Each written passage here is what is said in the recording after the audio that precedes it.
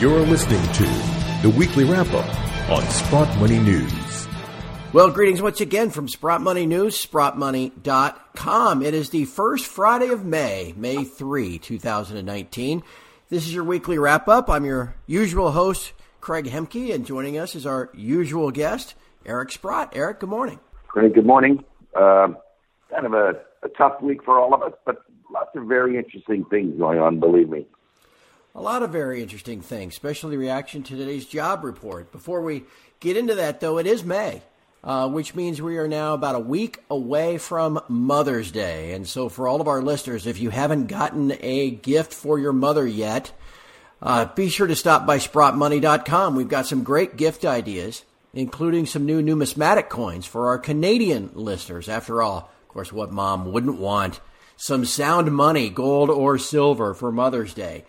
You can, of course, check out all the selections at SprottMoney.com or call us at 888-861-0775. You mentioned, Eric, it's been a very tough week, but interesting reaction today to the U.S. jobs report, which came in above expectations, but wage growth was less than expectations, and it almost seems now that we're getting maybe a little bit of a bank manipulation to the upside, squeezing some of all those shorts that came in this week. What do you think? Well, when I look at the report, there's one thing that rarely gets discussed, and I mentioned this in the last jobs report, the last strong jobs report, where the participation rate went down, okay? And so I took a quick look at today's report, and the participation rate went down by a mere 490,000 less people in the workforce. So we added 263, I think it was, and we lost 490. Well, what do you think the personal income is going to look like in April with that kind of number of people? And of course, nobody goes into it much. Normally, the bond market's the one that's got it all figured out. And of course, the bonds didn't even move on. We're all supposed to be surprised interest rates are going to go up because everything's so strong, but it isn't strong. And that jobs report with 490,000 people out of the workforce in April of all months. Why would people be leaving the workforce in April? I could understand it in January or maybe February, but not April. You'd think more people would be being hired. And I think there's a strong case for suggesting that the economy is not nearly as strong as people suggest it is. We've seen delinquencies rising on home mortgages, on car payments, some weak PMI numbers. By the way, when we had that GDP report last week, I think it came out on Thursday or Friday, and they said that growth was 3.2%. A fellow named David Rosenberg, who's a Canadian money manager, he sort of broke the whole thing apart. He said, no, it was actually minus 2%. And of course, you see it across the board in a lot of these companies that report their earnings. They're not strong. They're always a beat, of course, which I want to get to, but they're not strong. So I think there's lots of evidence out there that between the fiscal and monetary policies, things are not getting out of line. And of course, inflation is one of those indicators, right? That there's no tightness. The wage growth is not that high. I think it was like 0.2% hourly rate increase. So, it's not exactly robust. But, the commentators love to suggest that everything's wonderful. That they do, my friend. And it would be interesting to see how this continues to play out from here. I've suggested that perhaps where they've overplayed maybe now on the other side of what Powell had to say this week, in that it was at the last meeting, he said they'd found a neutral rate finally at this current 2.4% Fed funds rate. And that's really all that he reiterated this week, was that they were at a neutral rate and not ready to go one way or the other. But yet gold, of course, got smashed. And it's funny how it got smashed because it actually went up initially. Then it went down later. I think when he sort of made some kind of pro-growth comments in the interview after. But there's been a lot of criticism of the Fed here. We had some funny things happen. This IOER, the Interbank Offered Excess Reserve Rate, something like that, was cut.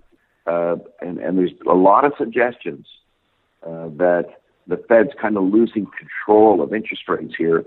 We still have an inverted yield curve, which does suggest that there's no one out there thinking there's any great amount of growth happening here. When when the 10 years below the 3 month. It's telling you have it's the best indicator of a recession that there is out there. So, the Fed was neutral, I guess, totally neutral, but the market, the bond market, is getting concerned about these Fed funds rates now pushing above the out years in the bond market and creating an inverted yield curve. Here's a little interesting dichotomy that was reported, I think, just yesterday, Eric. All of your friends over there at the World Gold Council reported gold demand for the first quarter. And the central bank gold demand came in at 145 metric tons for the first quarter. So they're on pace to just have a massive year again in central bank gold demand here in 2019. However, on the retail side, the GLD since February the 1st has shed nearly 80 metric tons. I don't know. Do you think maybe those two are related? I'll let you kind of take it from there. Sure. Well, I'm not much of a believer in GLD, that they have the gold or that it's not used to offset needed demand for gold. I think the most important part about the World Gold Council first quarter numbers was that the demand was up 5%. And, when you have demand up 5% in a market where the mine supply is not going up, things can get very interesting. And it does appear that a lot of central banks, not so much the Western ones, right, but the non-Western ones are the banks that are beginning to add gold. When you think of China, it's just beginning to add. India is just beginning to add. And of course, Russia's been adding for a while, and some other banks. But those are big countries, and if they come in and continue to buy gold in increasing quantities, it's going to get tight in a hurry here. And of course, one thing you and I always discuss is, well, what goes on in the COMEX, which is the crazy paper market. And, we all seem to think that that's going to determine, and it does in the short term determine the gold price.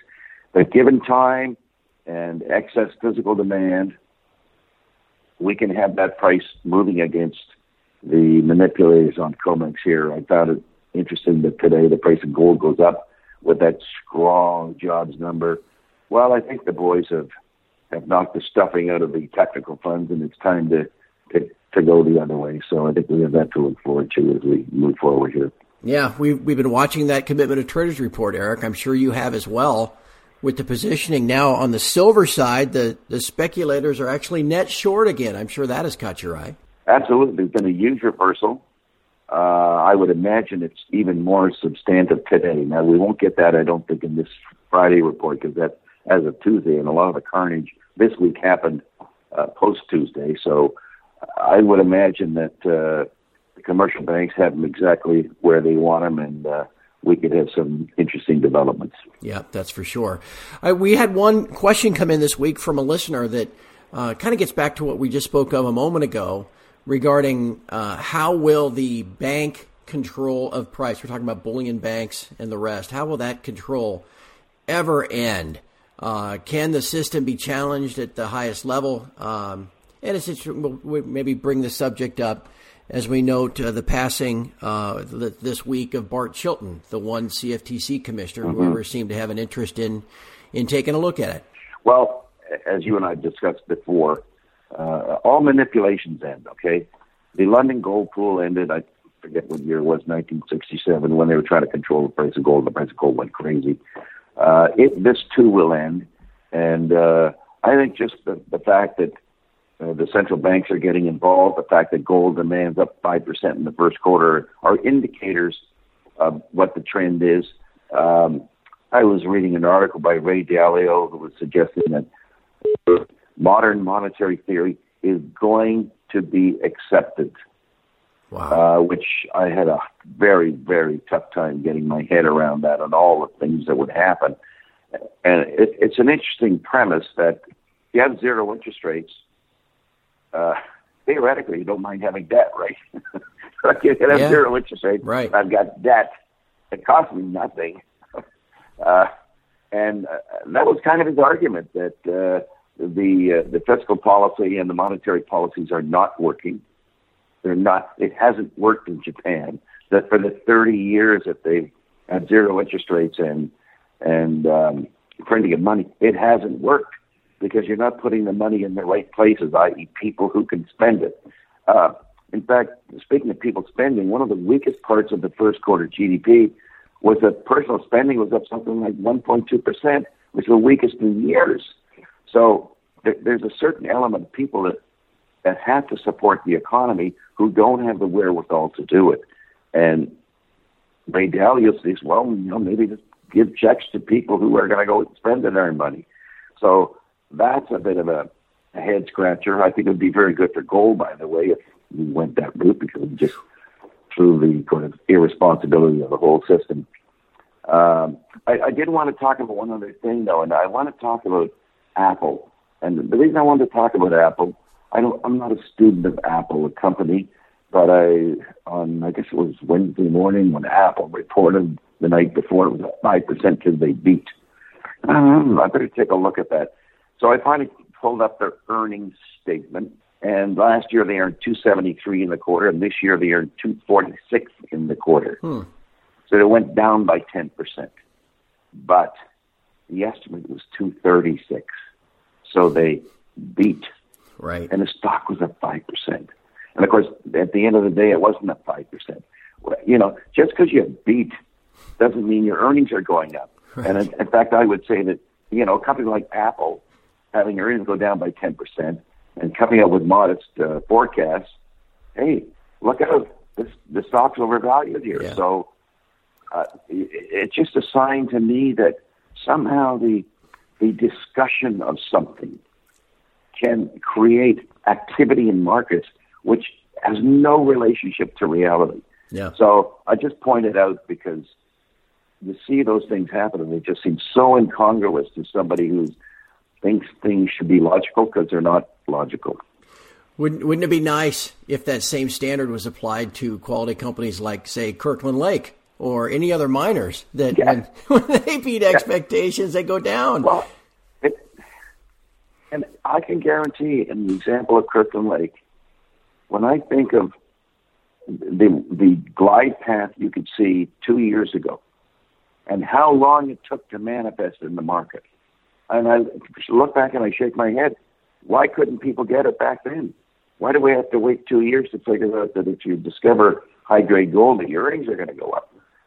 So you're right. I mean, it is there's a disconnect there for sure between the reality of a situation and the appropriateness of its market capitalization. While I'm on Kirkland Lake, they had a great drilling report that came out yesterday on their Macassa property, and I only know what I read that everyone else read. I haven't spoken to anybody about this, but it looks like they've discovered a couple of new zones up in the Kirkland Lake camp, and that's a big, big camp. It's already produced 25 million ounces. We own a lot of the land up there. So I think there's going to be lots of years of production from Macassa. And, of course, once we get the shaft down, our production will double there. So that all looks pretty good. Terrific. Hey, before everyone goes, I want to invite everybody to stop by SprottMoney.com and check out the Ask the Expert segment. You can find it along the navigation bar. This month, or I guess it was now last month, our expert was Josh Fair of the Scottsdale Mint. There you'll also find that we've recently spoken with folks at the Royal Mint, the Royal Canadian Mint, and the Perth Mint. If you are interested in bullion, if you're interested in numismatics, you should be sure to check out those podcasts. Again, they're right there here on the SprottMoney.com website. And again, one last thing about the deals you can find there. Eric's pick this week is the Scottsdale Stacker, which I've actually got some of those babies on my desk. They're pretty cool. Again, check it out at SprottMoney.com or call us at 888-861-0775. Eric, it's been an interesting week. Be very interesting to see where we are next week. Yeah, Craig, there's one thing I forgot to mention, and it might actually be the elephant in the room. The China trade thing. That looks like it's having a tough time coming together here.